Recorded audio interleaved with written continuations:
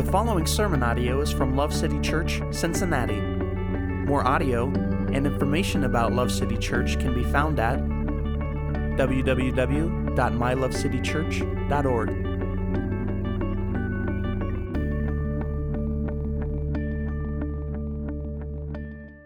If you have a Bible, please turn to Genesis chapter 2. That's where we're going to hang out. If you don't have a Bible with you, we will have the verses on the screens. If you don't own a Bible, let us know. We have lots. We'd like to give you one for free, okay? So what are we doing? We are finishing up our series tonight. It's called Marriage Exposed, taking a raw look into covenant and conflict. And as promised, I'm going to take tonight to answer questions that all of you submitted. So to those of you who asked questions, thank you. I'm going to get to as many of those as possible. And many of them overlap, so some of the answers are going to be kind of consolidated together. But we'll get to as much as we can. Right off the bat, the answer to the most frequently asked question that we received is no. If you poison your spouse and kill them, you cannot remarry biblically. You are not free to remarry biblically. As a matter of fact, you won't be free at all. You need to go to prison if you do that, okay? I'm just kidding. Actually, no one actually asked that question this time. A fact that I am very thankful for. So I'm encouraged. I'm ready to go. This will be a good one, okay?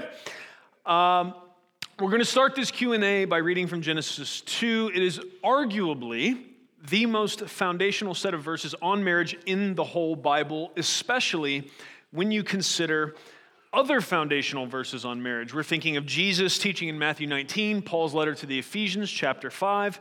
Both of those refer to these scriptures in Genesis 2 as a basis for their teaching, which is significant. So we're going to find a compass here to help navigate through the questions that we have tonight. So Genesis 2 should be towards the front of your Bible, not too hard to find. We're going to be in verses 15 through 25, okay? Here we go. Then the Lord God took the man and put him into the Garden of Eden to cultivate it and keep it. The Lord God commanded the man, saying, "From any tree of the garden you may eat freely, but from the tree of the knowledge of good and evil you shall not eat. For in the day that you eat from it, you will surely die." Then the Lord God said, "It is not good for the man to be alone. I will make him a helper suitable for him." Out of the ground, the Lord God formed every beast of the field and every bird of the sky and brought them to the man to see what he would call them. And whatever the man called a living creature, that was its name. The man gave names to all the cattle, to the birds of the sky, to every beast of the field. But for Adam there was not found a helper suitable for him. So the Lord God caused a deep sleep to fall upon the man, and he slept. Then he took one of his ribs and closed up the flesh at that place. The Lord God fashioned into a woman the rib which he had taken from the man and brought her to the man. The man said, "This is now bone of my bones and flesh of my flesh. She shall be called woman because she was taken out of man. And for this reason, a man shall leave his father and his mother and be joined to his wife, and they shall become one flesh. And the man and his wife were both naked and were not ashamed." Praise God for his word. Amen. Now, before I get into the first question here, I want to let you guys know something. As a pastor, I believe it's important for me, real important for me, to pray and think long and hard about what I say and how I say it. And that's in every circumstance, and even more so from the pulpit. This is true of every Christian, actually, based on widespread biblical instruction. But the Bible says that I will be judged with a stricter judgment as a result of the specific part that Jesus has called me to be in his body. And this is why every week I attempt to walk us around issues circumspectly so that we can understand the nuance, so that we can see both sides of each coin, and we can stay out of the gaping ditches on each side of the narrow gospel path that leads to Jesus. However, sometimes in doing that, it leaves room for people to hear what they want to hear or not hear what they don't want to hear. And so as I looked at the questions that came in, I prayed over them and thought through them. I realized that in many cases, the weeks of teaching that we've done in this series up to this, they have provided answers, at least in principle, to some of these inquiries. And so I think when I'm trying to be careful and nuanced and circumspect, it can lead to the potential for a lack of clarity. So tonight, I'm shooting for clarity, even at the expense of nuance if necessary. Okay? So that was a very careful and nuanced way to say, I'm going to shoot real straight tonight. Okay? And I need you to know it is not because I have a bone to pick or because I'm trying to offend anybody. It is, and I mean this, it's an act of love because the truth is what sets us free. So I'm going to say it plain, and if your feelings get hurt or you're offended, let's talk about it. As I have done the rest of this series previously, I'm going to stay up here after the service. I'll be available, or you can always call or email if you prefer. If you don't have access to my personal contact info, then hit us up on the website and it'll get to me, okay? I don't want anybody to go away grumbling and upset without at least us having a chance to talk about it, okay? And so I know I'm probably creating more work for myself in doing this, but getting us the truth in very clear ways is worth it, basically, because we don't want to just leave and say, oh, that was a pretty decent sermon on marriage or series on marriage. I found that intellectually compelling. Really what we're looking for is life change that's going to lead to more victory. It's going to lead to more progress in marriages and more progress in the kingdom. Okay, that's why we're doing this. Amen? Okay. The first question that I'm going to answer is, why is it so important that we prioritize our marriage and our spouse before our kids? Okay, that's a pretty good question. Verse 24 that we read in Genesis 2 can help us with that. I got to flip back. I preemptively flipped. Give me just a second. Okay. Here's what verse 24 says. For this reason, a man shall leave his father and mother and be joined to his wife, and they shall become one flesh. The whole point of raising the children that God entrusts into your care is to train them to be able to leave you. If parenting is done correctly, then the relationship between parents and children is going to change drastically when they leave the house, and this is the way that God designed it. We are called to disciple our children into well-trained and capable disciple makers themselves, not to use them to replace the intimacy that we should have with Jesus or with our spouse. Because when we do that, there's a real high risk of emotionally crippling them as a result. Now, what I'm not saying is that we can't have close, loving, and healthy relationships with our children, right? This is actually part of how we disciple them and teach them to follow Jesus and be a part of the church, his body. Us having good, solid, healthy, loving relationships with our kids is part of how we teach them to have good, solid, healthy relationships with others. Okay? So it's vitally important.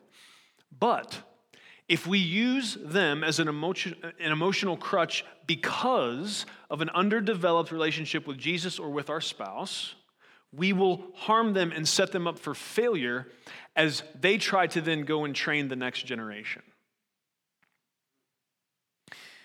Now, the extensive teaching that we did on the covenant nature of marriage is also worth considering when it comes to this question. Children are a precious gift. There's no doubt about that. And they're a special relationship. However, when we understand as much as we can, the supernatural joining of two into one that God does between a husband and wife in a covenant marriage, it is easy to see why this supersedes all other possible relationships between humans. Okay? That's a big deal. Now, not only is inverting the relational priority between spouses and children dangerous for the children, it can also wreak havoc on the marriage. When one or both spouses either willfully or unintentionally chooses to invest more in cultivating their relationship with their children than one another, the damage can be devastating. the garden that is the marriage relationship, it can end up so full of weeds from being left uncared for and untended that the love and friendship and mutual discipleship that God intends for husband and wife to provide for each other, that can be choked out. And that is never good. God's design for a healthy and joy-filled home is a mom and dad who love each other and are passionate about serving each other, which teaches by example the beauty of covenant and sacrifice and loyalty to the children. Now, we of course serve and love our children as well, but when things get out of order, it always hurts instead of helps. Now, a word to those who aren't in a scenario where what I just described is possible. I'm thinking about single parents and widows and others. Right now, I'm answering a question about prioritizing children over spouses, okay? And why that is not biblical or beneficial. But what that doesn't mean is that if your situation is broken because the world is not as it should be, that doesn't mean God doesn't have other ways for children to learn these lessons that they need to in order to be all that God made them to be. Okay, so be encouraged in that. As a matter of fact, this is really part of where the church comes in. We have talked here many, many times about the idea of gospel mothers and fathers and the importance of all of us seeking to fill these roles in the lives of people. And I can't speak for every other church, but I can say that I am consistently blessed by how many people take this idea seriously and walk it out here at Love City. The last consideration on this topic that I'm going to give you is how many married couples throw all of their emotional energy into their children while they have them and then end up feeling hollow and like they have no purpose once they are out of the house. If our homes are prioritized the way the scriptures teach, then the biblical mission of marriage will be active while raising the children. It will help to train the children, and that mission will continue after they are launched from our homes and into the world to fulfill the purpose that God has for them. Amen. Based on your silence, I didn't realize how many nerves that subject was going to touch, but if that's an indicator of where we're headed tonight, it's going to be good. All right. I thought that was the easy one. Okay, let's go. The next question is, what does submission and leadership look like practically? And here's the reality, guys. This is a hard question to answer because most of the time, people are looking for examples when they say practically. And the problem with examples is we can end up creating standards or expectations that the Bible doesn't. Okay?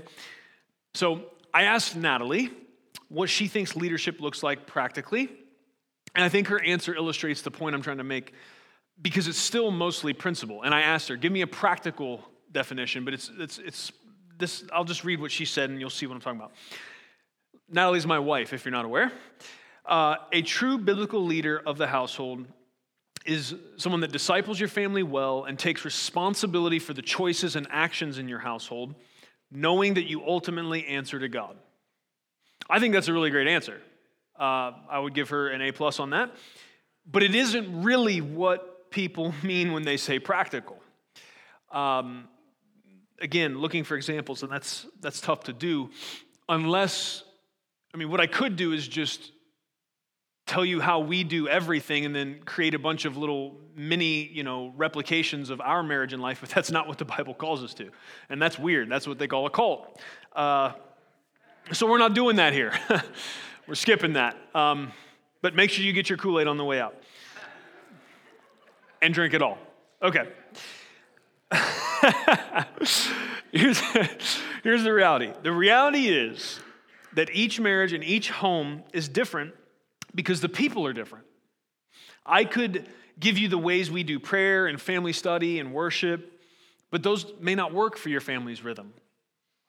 God has called us to these things, but he has left room for people in different times and places, in different family structures, to prayerfully and intentionally figure out the specifics. The key here is that you intentionally and prayerfully figure out the specifics, all right? other than what the Bible states plainly, which are the principles that we've laid out in this entire series, everything else is negotiable. How are household tasks divided? Who does what with the kids? How exactly do we do discipleship in our home? The Bible doesn't spell these things out because we are meant to take the principles and apply them in our context, and this may look different in the specifics for a whole host of reasons. You know, I'm just imagining people in other countries and all kinds of different family structures and situations and work schedules and all kinds of things, right? Right down to the temperament of the parents and the children. Some of that may factor in, you know? I fully anticipate that part of how I disciple Lucy, my daughter, is going to be different than how I disciple Max, my son. If I tried to give you a list of here's the 10 things you need to do in order to lead your home well as a godly husband, and I just use the examples of what's going to work with my kids and my wife, I could really set you up for failure. Because if you try to go transpose that onto your family, who are different people, that's not going to work. I'm not saying there's not general principles and we can't learn from one another, different techniques and specifics, but what I don't want to do is sit up here and say that, and just tell you about my life and say that's what practical biblical leadership looks like. Because again, that gets weird real quick, okay?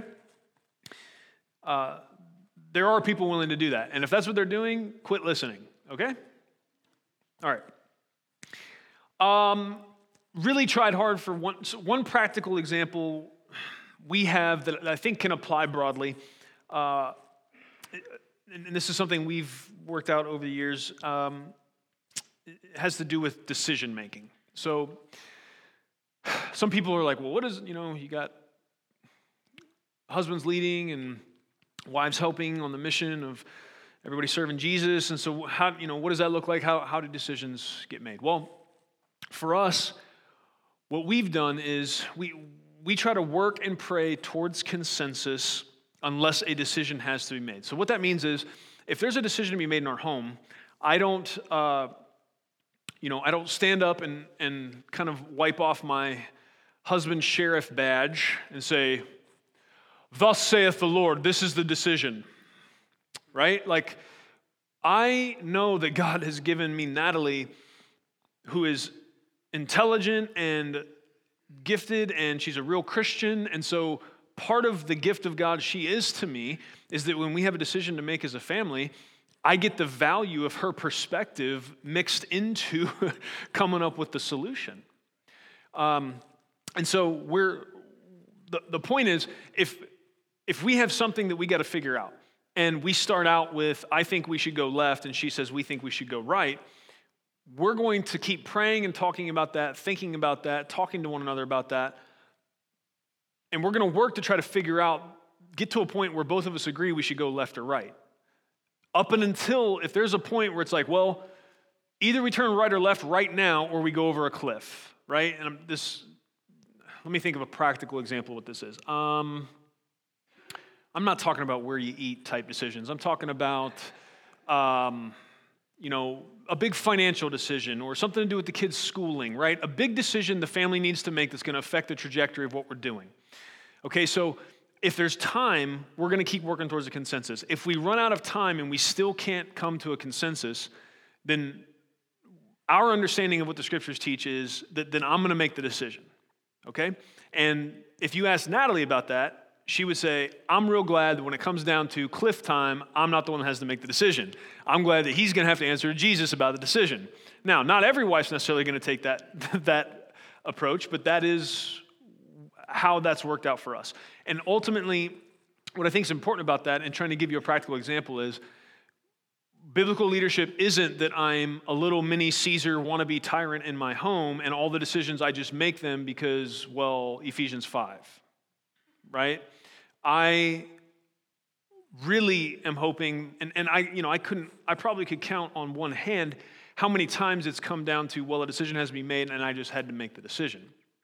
It doesn't happen that often because other than that, I want Natalie's input.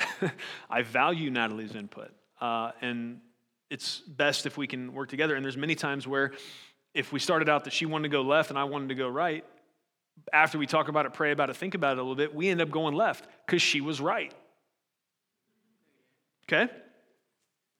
We go right sometimes too. Okay? Jeez. Okay. All right, where are we at?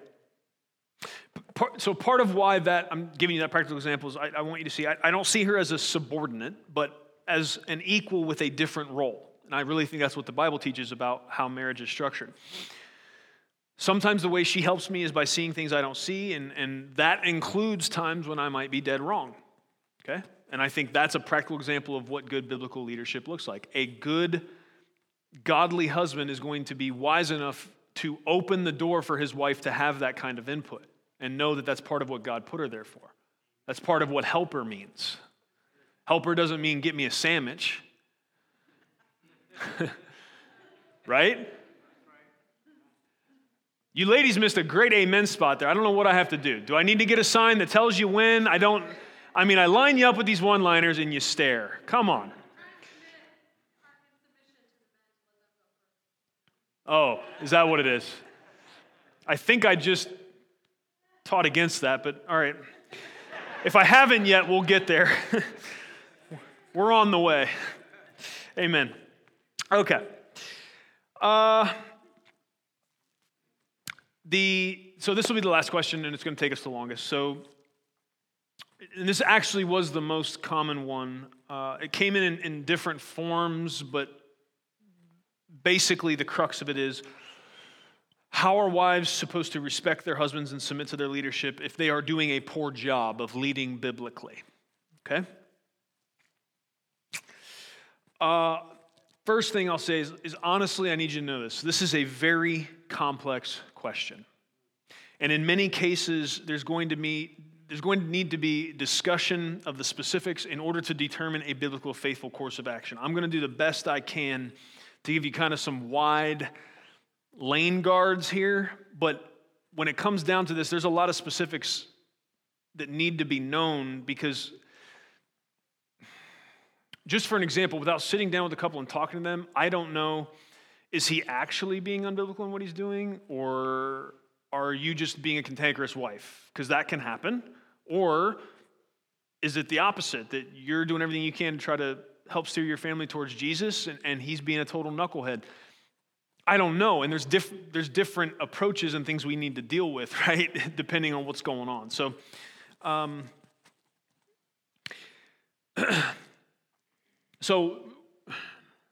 gonna kind of scattershot this and just know that in situations like this is where talking to community group leaders, this is where talking to other Christians, this is where getting pastoral care involved.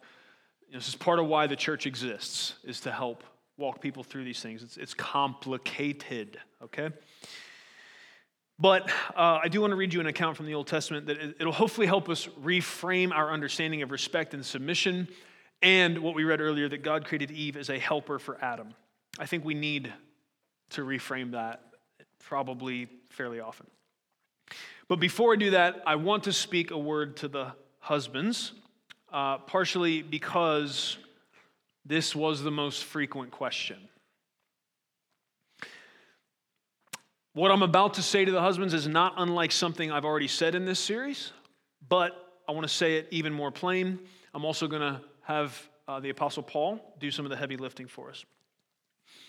We saw in Ephesians 5, we were there for 2 weeks, that the big job of husbands is they're called to love their wives like Christ loved the church. And so what I'm going to do now is read you a glimpse that I want you to pay very close attention to. And when I start reading it, you're going to go, oh, I know these verses. And I want you to shut that voice down and listen very carefully to what these verses say. Okay? Because husbands are called to love their wives like Christ loved the church. And we need help filling in what that means practically in a day-to-day, clearly, for many reasons. So here we go. If I speak with tongues of men and of angels, but do not have love, I have become a noisy gong or a clanging cymbal. If I have the gift of prophecy and know all mysteries and all knowledge, and if I have all faith so as to remove mountains, but do not have love, I am nothing. If I give all my possessions to feed the poor, and if I surrender my body to be burned, but do not have love, it profits me nothing. Love is patient. Love is kind. It is not jealous. Love does not brag. It is not arrogant. Does not act unbecomingly. It does not seek its own. Is not provoked. Does not take into account a wrong suffered. Does not rejoice in unrighteousness, but rejoices with the truth. It bears all things and believes all things, hopes all things, and endures all things. Love never fails.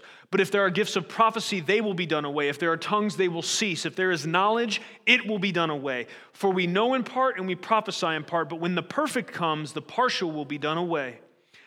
When I was a child, I used to speak like a child, think like a child, and reason like a child. When I became a man, I did away with childish things.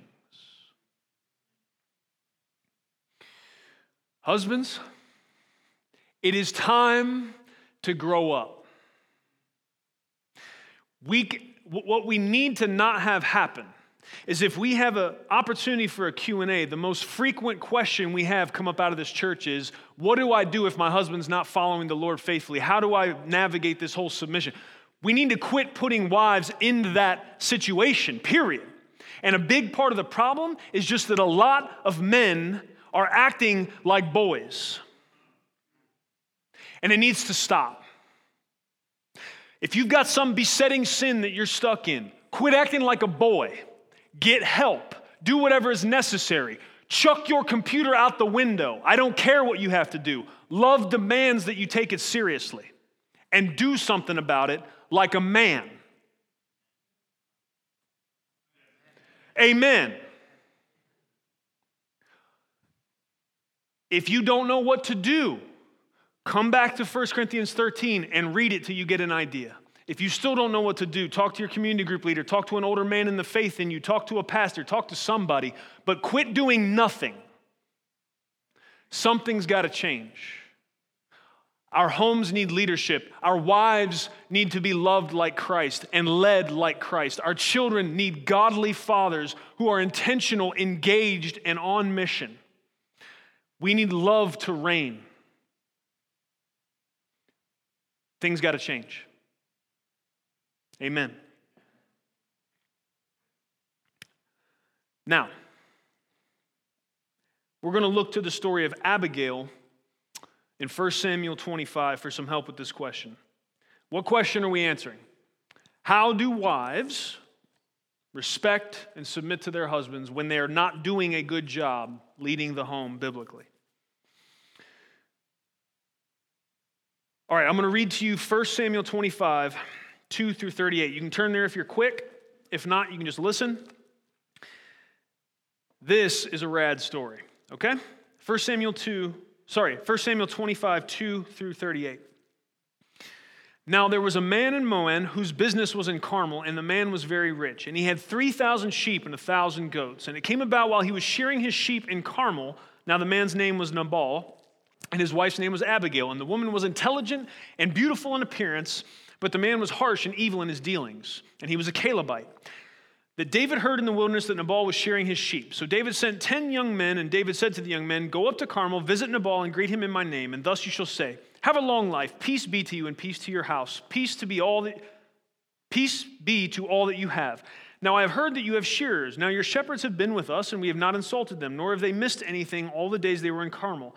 Ask your young men, and they will tell you. Therefore let my young men find favor in your eyes, for we have come on a festive day. Please give whatever you find at hand to your servants and to your son David." So there's not confusion here. Basically, David at this point is leading a band of armed men, and they're kind of doing like security work, okay? And so it was understood back in that day, even if David hadn't met Nabal here, Nabal's shepherds, if they were out, moving the flocks around and stuff, they were at constant risk of animal attacks or marauders coming and trying to steal and whatever. And so what David did is station some of his guys around Nabal's shepherds and protected them. And it was basically understood that if somebody did that for you, that when it came shearing time, right, that you would share some of that. You would be grateful for the security, okay? So that's what's going on. When David's young men came, they spoke to Nabal according to all these words in David's name. Then they waited. But Nabal answered David's servants and said, "Who is David, and who's the son of Jesse?" There are many servants today who are each breaking away from their master. Shall I then take my bread and my water and my meat that I've slaughtered from my shearers and give it to men whose origin I do not know?" So David's young men retraced their way and went back, and they came and told him according to all these words. David said to his men, "Each of you gird on his sword." So each man girded on his sword, and David also girded on his sword. And about 400 men went up behind David, while 200 stayed back with the baggage. But one of the young men told Abigail, Nabal's wife, saying, "Behold, David sent messengers from the wilderness to greet our master, and he scorned them. Yet the men were very good to us, and we were not insulted, nor did we miss anything as long as we went about with them while we were in the fields. They were a wall to us both by night and by day, all the time we were with them tending the sheep. Now therefore know and consider what you should do, for evil is plotted against our master and against all his household, and he is such a worthless man that no one can speak to him." Then Abigail hurried and took 200 loaves of bread and 2 jugs of wine, 5 sheep already prepared, and 5 measures of roasted grain, and 100 clusters of raisins, and 200 cakes of figs, and loaded them on donkeys. She said to her young men, "Go on before me, behold, I'm coming after you." But she did not tell her husband Nabal. It came about as she was riding on her donkey and coming down by the hidden part of the mountain that, behold, David and his men were coming down toward her. So she met them. Now David had said, "Surely in vain I have guarded all that this man has in the wilderness, so that nothing was missed of all that belonged to him, and he has returned me evil for good. May God do so to the enemies of David, and more also, if I by morning I leave as much as one male of any who belong to him." You understand what I'm saying? David's saying in a real kind of poetic Old Testament kind of way, I'm about to go kill everybody because of this insult. Okay, that's where David's head is at. When Abigail saw David, she hurried and dismounted from her donkey and fell on her face before David and bowed herself to the ground. She fell at his feet and said, "On me alone, my lord, be the blame, and please let your maidservant speak to you, and listen to the words of your maidservant. Please do not let my lord pay attention to this worthless man Nabal, for his name is, so he is. Nabal is his name, and folly is with him. But I, your maidservant, did not see the young men of my lord whom you sent. Now therefore, my lord, as the Lord lives and as your soul lives, since the Lord has restrained you from shedding blood and from avenging yourself by your own hand, now then let your enemies and those who seek evil against my lord be as Nabal. Now let this gift which your maidservant has brought to my lord be given to the young men who accompany my lord. Please forgive the transgression of your maidservant, for the Lord will certainly make my Lord an enduring house, because my Lord is fighting the battles of the Lord, and evil will not be found in all your days. Should anyone rise up to pursue you and seek your life, then the life of my Lord shall be bound up in the bundle of living with the Lord your God. But the lives of your enemies he will sling out as from the hollow of a sling. And when the Lord does for my Lord according to all the good that he has spoken concerning you and appoints you ruler over Israel, this will not cause grief or a troubled heart to my Lord, both by having shed blood without cause and by my Lord having avenged himself. When the Lord deals with my Lord, then remember your maidservant." Then David said to Abigail, "Blessed be the Lord God of Israel who sent you this day to meet me, and blessed be your discernment, and blessed be you who have kept me this day from bloodshed and from avenging myself by my own hand. Nevertheless, as the Lord God of Israel lives, who has restrained me from harming you, unless you had come quickly to meet me, surely there would not have been left to Nabal until the morning light as much as one male." So David received from her hand what she had brought him and said to her, "Go up to your house in peace. See, I have listened to you and granted your request." Then Abigail came to Nabal, and behold, he was holding a feast in his house, like the feast of a king, and Nabal's heart was merry within him, for he was very drunk. So she did not tell him anything at all until the morning light. But in the morning, when the wine had gone out of Nabal, his wife told him these things, and his heart died within him so that he became as a stone. About 10 days later, the Lord struck Nabal, and he died. Okay, now, there is an interesting dynamic here. The positive lesson here is more in how Abigail deals with David than with Nabal, her husband. I will say this, I don't think Abigail needed to talk smack about Nabal as much as she did in order to accomplish what she did with David. Even though everything she said was true, Nabal's an idiot. But aside from her doing that, which I think probably could have fallen under the rubric of disrespectful, aside from that, I think we have a pretty good picture of what a biblical helper looks like. Okay? Now, we have to remember that helper is a name that God takes for himself. It is not a put down or a negative term. God himself calls himself our helper. Okay? So you gotta take that into consideration. That's a major deal. Now, first of all, this is one of dozens of biblical examples that I can think of where strong women are portrayed in the scriptures. It baffles me to no end that people think the Bible wants to box women into weakness and mindless compliance, okay? Abigail was clearly no joke. Nabal didn't know it, but she was helping him out big time, right? Had she not had the intelligence and the bravery to ride out to meet David, he would not have survived the night. How tough do you have to be to ride out and meet a band of dudes with swords and all hopped up on testosterone ready for a fight? That's not weak kneed. That's iron spine right there. Okay? But what we start to get the crux of Abigail being able to help with our question here when we see how she deals with David. We're still answering the question, how does a wife respect and submit and still help her husband if he is not doing a good job leading the family biblically? I'm going to read you verses 28 through 31 again. Look at how Abigail deals with David. Think about the question that we're asking. Please forgive the transgression of your maidservant. Keep in mind what David's doing. He's riding out to kill a guy and all of his people, basically because he snubbed him. Now, this is even more foreign to our ears because we aren't, an ancient kind of Near Eastern culture where honor was a lot bigger deal. And so David, it's not as wild as it would seem to us that David's doing this, but this is still way out of bounds. David's in sin here. He's dead wrong in what he's doing, okay? Here's how she responds to him. Please forgive the transgression of your maidservant, for the Lord will certainly make for my Lord an enduring house. What's she doing? She's talking about the promises she knows that God's made to David. Because my Lord is fighting the battles of the Lord, and evil will not be found in all your days. Should anyone rise up to pursue you and to seek your life, then the life of my Lord should be bound up in the bundle of the living with the Lord your God. But the life of your enemies he will sling out as from the hollow of a sling.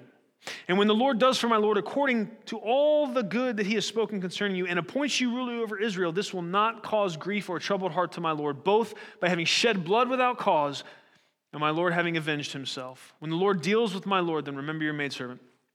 So not only is she talking to David about the promises she knows God's made to him, she's talking about him being made rule over Israel. She's talking about things that she knows God's already said to him.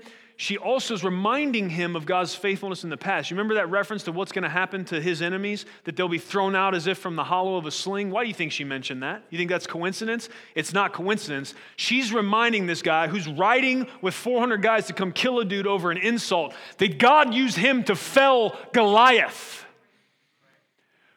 Think about who you are, man of God. That's what she's saying to him, really. She's speaking to the man of God in him.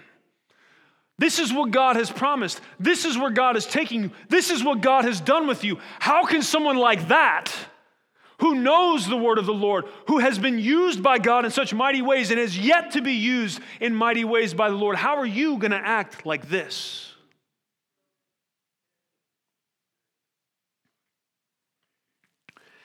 Instead of nagging him or wagging her head in disgust at how immature and foolish he's being, she spoke to the man of God in him. She reminded him of how God had been faithful in the past and what God had promised in the future. Guys, if she had come out there Z-snapping, ready to tell him about himself, wagging around, she would have been cut down in the road, and he would have continued on and laid waste to everything Nabal had, including him. It's not how she did it. Well, that's because she was weak and under the thumb of her husband. Sure doesn't seem that way. Seems like she was intelligent and godly and knew how to deal with a man who was in folly.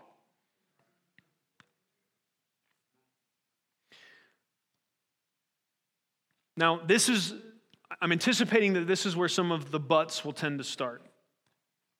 But, well, what if he doesn't respond well? But why would I reward his bad behavior? Look, ladies, you can do what you want, but I'm telling you, Abigail knew how to deal with a man who was rushing headlong into foolishness. She reminded him of God's goodness and faithfulness and called him to live in light of that. Let me say that again. She reminded him of God's goodness and faithfulness, and she called him to live in light of that.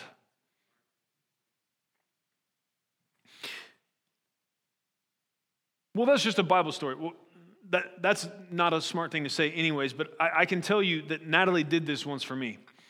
I was 19 or 20 years old, and somebody in my family, I'm going to try to keep this real vague to protect the parties involved, but somebody in my family called me and told me that a full-grown man was putting his hands on children and on a woman. And the way I was raised, it was not correct, but the way I was raised, if a man puts his hand on a woman, there's no more discussion, we don't need to talk about it anymore. That guy is going to swallow his teeth, or worse. And so these people lived about 7 hours away, and so I got off the phone, started getting things ready around the house, and I'm just telling you what it was. Remember that I told you I was 19 or 20 years old, okay? This was a long time ago. We're married, we're living in our first house, it's all, year 1 or 2, perfect bliss. And so I'm just kind of getting things together, and here's where I was at, right? David was riding in to kill Nabal. This is the God's honest truth. I owned a shotgun at that point. I know I wasn't 21 because I didn't own a handgun yet, and my intention was to get in my truck, drive out there, take that shotgun, use the butt of it, hit this guy in the face, flip it around, stick the shotgun in his face, and see what happened. That's where I was headed. There was no more questions needed to be asked. Children that I loved and a woman that I loved that was in my family was being abused by this guy, and we were just going to see what his answer was. My wife, instead of freaking out, screaming, crying, telling me how stupid I was, because that's stupid, can I just say that? I'm not justifying what I was doing. That was really ignorant. Part of it is I was 20, okay? And part of it is I still had some deprogramming from the way I was raised that needed to happen. So Jesus is still working on me, still is today. But what my wife did was, as I was heading towards the door, she just gently grabbed my arm, turned me around, hugged me. She kissed me on my mouth and said, "Hey, I think you should call and talk to our pastor before you head out there." Didn't get frantic, didn't panic. And we're the same age. So as young as she was, she had the good sense to deal with me that way when I was in that place. And so I said, okay, I'll do that. Called him up. By God's grace, God used him and in the way he talked to me and kind of brought me up out of that seeing red, ready to go do something crazy. And I couldn't, once my mind clicked out of that, it's like, oh my gosh, what was I about to do? Like, I'm going to go out here and start, the Hatfields and McCoys, and I'm going to end up in jail or dead or God knows what. But I swear to you, none of that even crossed my mind up and until the point where my wife, by the power of the Spirit of God and because of wisdom and discernment, dealt with me the way she dealt with me and called me to talk to somebody before I made this life-altering decision. And so I'm just saying, ladies, if you're like, well, that worked for Abigail, I don't ever see that working for me, I'm just telling you, it does.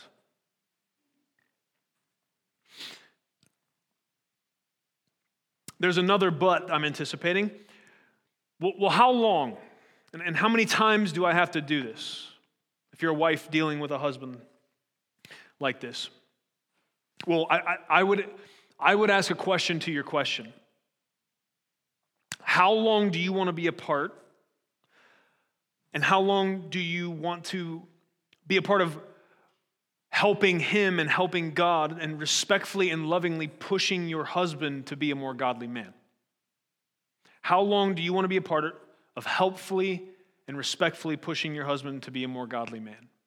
Because however long you want to do that is how long you need to ask for God's help to be able to call to the man of God in him instead of trying to nag him to death or manipulate him or some other way get him to modify his behavior.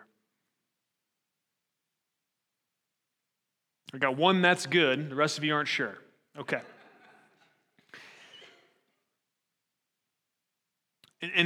Okay. So maybe you don't like that answer because you're worried that he's going to get away with being an immature bonehead indefinitely. A guy that's unwilling to grow or change forever. Maybe you're worried about that and you're like, well, that doesn't seem just or fair. Well, let me just read you verse 38 again in response to that concern. About 10 days later, the Lord struck Nabal and he died.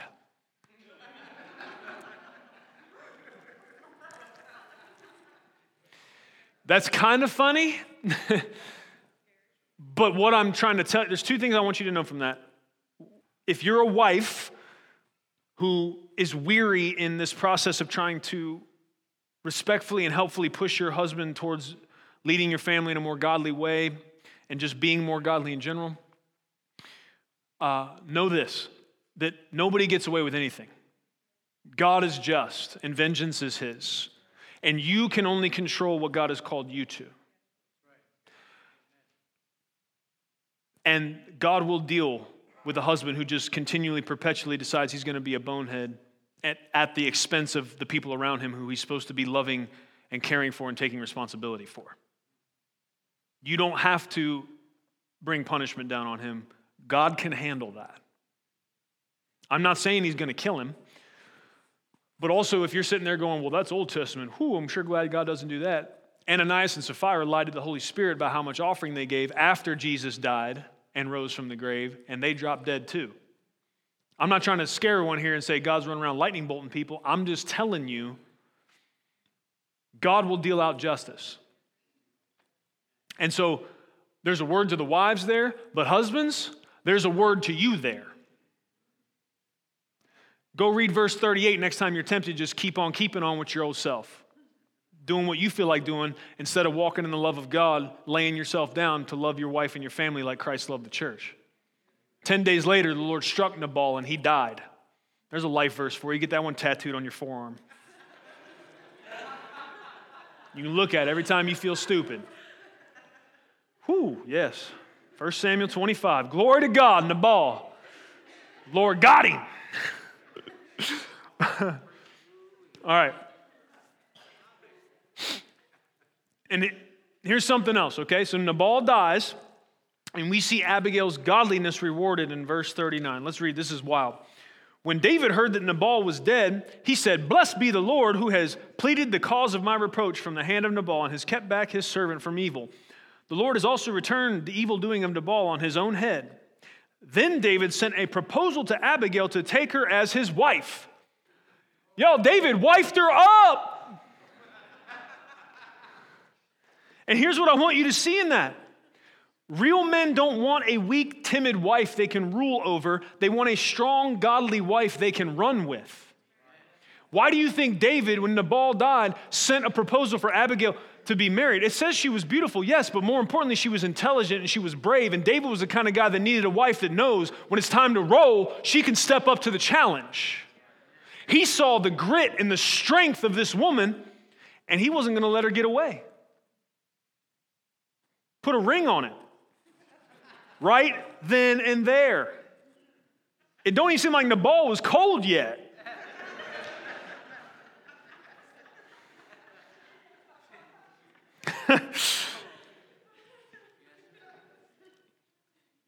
What am I doing? I know lots of what I'm saying is hard. I know there's still lots of buts that I didn't cover. But ladies, I'm telling you right now, if you genuinely want a biblical answer to the question, how do I love and respect and how do I submit to a husband that is not doing a great job leading our family biblically, I'm telling you right now, Abigail's a good example. You don't have to like it right at this moment, and that's fine. But I'm going to ask you to at least pray about it and at least go back and read this some more and let the Holy Ghost work on it.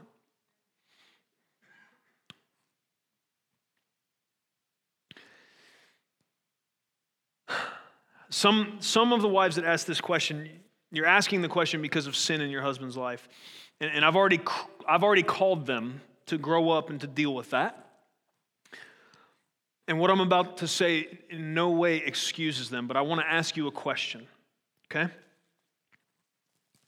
If you're walking down the street with your husband and 4 guys jump out of an alley and they start beating him to death, what are you going to do? Okay? There's no one around. Help's too far away. If you stand there and cry or you run away in fear, he's dead. I want to ask you what you would do in that situation. Are you going to start yelling at him and telling him that you told him you didn't want to take a walk that night in the middle of the beatdown? Are you going to start telling him he's so dumb for going that way? He should have seen those guys? Hopefully not. Hopefully you're going to kick some groins or scratch some eyes or pick up a brick and dome somebody. You can laugh at that. It's funny. And I'm not saying that's the only way chicks know how to fight. I know some of you women here could whoop your husband hands down, no problem.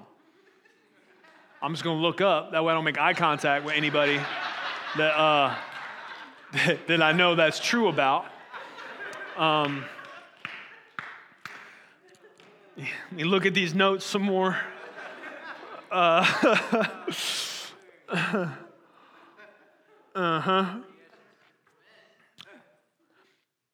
Here's why. Why that? There's a reason. Regardless of your actual reaction to this fictitious scenario I just threw at you, if your husband is fighting with sins in his life, you have the same choice spiritually. You can stand there and cry, you can run away, or you can get in and fight with him. You can either be a strong helper like Abigail, or you can pile on and make it worse, or you can run away and not deal with it. Those are all options on the table. But many of you ask me, how do I do this in a biblical way? And I'm pointing you to Abigail as a good example of that. I could anticipate one more but here. The but being, but I don't have the kind of, I'm not an Abigail. I don't have the kind of strength she had. And what I want to say to you is, I know that it can be exhausting and overwhelming to be in this kind of battle, especially with a spouse, and you're feeling like part of what's going on there is you're being injured by that, so it's hard to then want to fight for them and with them. But here's what you need to know. Abigail didn't go out and do what she did in the strength of Abigail. The same strength that anointed David to be able to take down the giant with a sling and the lion and the bear before that is the same Spirit of God that anointed Abigail to go out before a troop of 400 guys with swords, bow low, and hope she didn't get killed. What am I saying? No one ever has this kind of spiritual strength on their own. Nobody does. Let me read you something from Ephesians. I pray that the eyes of your heart may be enlightened so that you will know what is the hope of his calling, what are the riches of the glory of his inheritance in the saints, and what is the surpassing greatness of his power towards us who believe. These are in accordance with the working of the strength of his might, which he brought about in Christ, when he raised him up from the dead and seated him at the right hand in the heavenly places, far above all rule and authority and power and dominion and every name that is named, not only in this age, but also in the one to come. And he put all things in subjection under his feet and gave him his head over all things to the church, which is his body, the fullness of him who fills all in all. Here's what I'm saying. The same, if you belong to Jesus, and this is what these scriptures in Ephesians are saying. What he's saying, he wants the eyes of the heart to be enlightened, so you will know what is the hope of his calling, what are the riches of the glory of his inheritance, what is the surpassing greatness of his power toward us who believe, in the strength of his might. And he's talking about it's the same power that brought Christ up out of the grave. It's the same power that allowed the God who wrote these scriptures to speak all things into existence. The power that took the dead body of Christ and raised it up out of the grave. That power is alive and working in you. And so, ladies, husbands dealing with difficult wives, whoever it is dealing with a spouse and you feel like you're tired and there's no way I can take the Abigail route, friend, I get it, but this is not based upon your energy level or perceived emotional strength. The question is, can the same power that raised Christ from the dead empower you to live in such a way that you are joining in the fight against sin for your spouse and being a part of God's great plan to take both of you and do something more with the two of you than he ever could have done with each of you individually? Can that happen? Can the Spirit of God do what needs to be done? The question is not in your ability, in your strength, and how much you have left in the gas tank. It's how much power does God have? The answer is enough. and then some. This is where the strength to be a loving and self-sacrificing husband comes from. This is where the power to be a strong and respectful wife comes from. It comes from believing the gospel and living it out in the power of the Holy Spirit. That is where the strength for these things comes from. The gospel reminds us constantly that we are all sinners. It reminds us constantly that we can do nothing apart from Christ. It reminds us constantly where our help comes from. It reminds us constantly of God's great power and his goodness towards us. It is the beautiful truth of the gospel, first believed and then practiced in the way that we love and serve each other. It's that will lead to marriages which glorify God and bring us joy. Amen. Let's pray. Father, we come before you in the name of Jesus. God, we thank you for these verses. Thank you that you started off right in Genesis 2, showing us your good intention for marriage. God, I thank you for the questions that were asked. I thank you for the truth of your word. That, Lord, even though many of these things are complicated and difficult, we know, Lord, that your power is sufficient, that your truth sets us free. And so, Lord, I just ask that you would make up for all the gaps in my ability to communicate these deep and precious truths. And I ask you would minister to the hearts of the people who are struggling, those that even think they're doing good, don't know where there's room to grow. God, I just ask that you would move mightily by the power of your Spirit through marriage covenants, and just continue to mold and shape those people. Use them to mold and shape one another.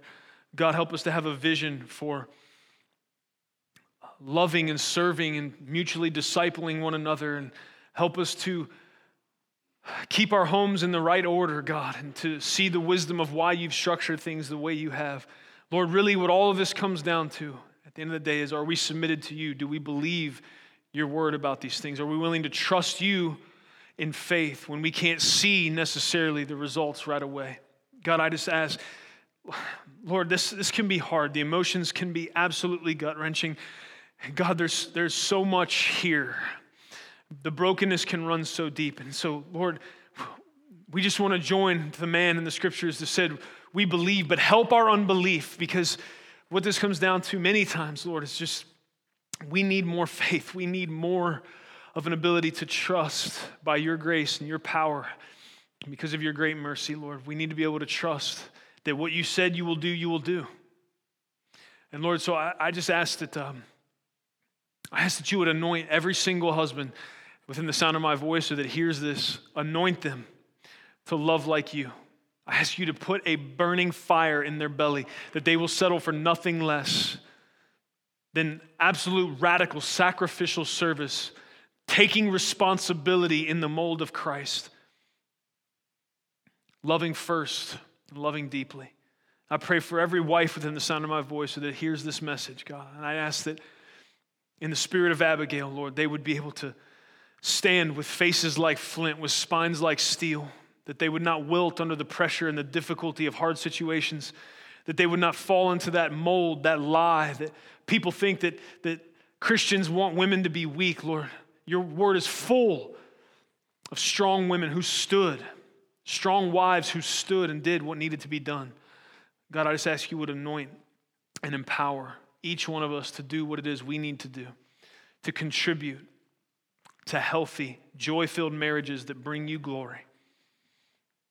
And I just ask, God, that by your Holy Spirit, you continue the great work you've begun in all of us.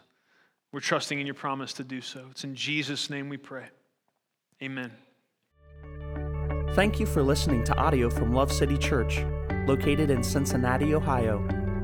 Feel free to make copies of this message to give to others, but please do not charge for those copies or alter the content in any way without permission. To give or find out more about Love City Church, visit www.mylovecitychurch.org.